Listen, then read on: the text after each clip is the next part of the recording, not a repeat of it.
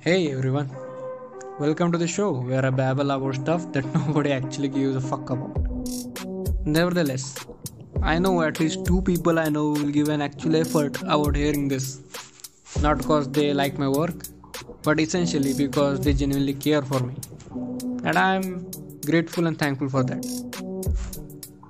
Today, I want to address on the topic of having a habit of complaining and broadly on the topic of making excuses.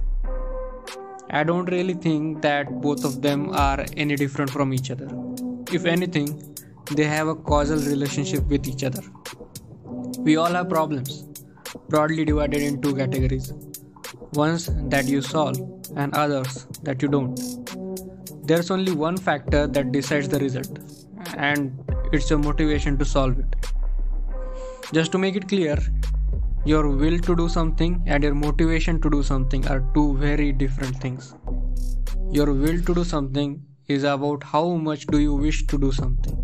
Your motivation is how hard you want that to happen. When we talk about someone's will, the only thing that matters is his mindset. A motivation is a causal phenomenon that has various deep reasons, from a time limit to a life or death situation to the financial situation or anything else. Anyway, what my advice is, be motivated rather than trusting your willpower. Put yourself in such situations so that the only option remaining will be to make that thing happen. Because from my experience, procrastination is always overpowering to willpower, whereas your fear of consequences will always keep you motivated to make things happen. Sometimes to solve a problem, you will have to put yourself in a problematic situation. And it has its benefits too. You will understand the problem better. In many cases, you will start hating the problem so much that you will have to solve it.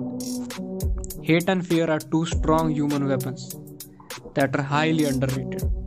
I know this sounds like a terrorist, but it's a fact. Complaining about something is similar to making excuses. When you complain about something, your focus will move from solving something to how the problem is. I won't stretch this any further because I don't want to. Furthermore, you're already bored. Anyway, I do really encourage you to think about this. Also, hope you are drinking enough water. It's important for you. Anyway, bye.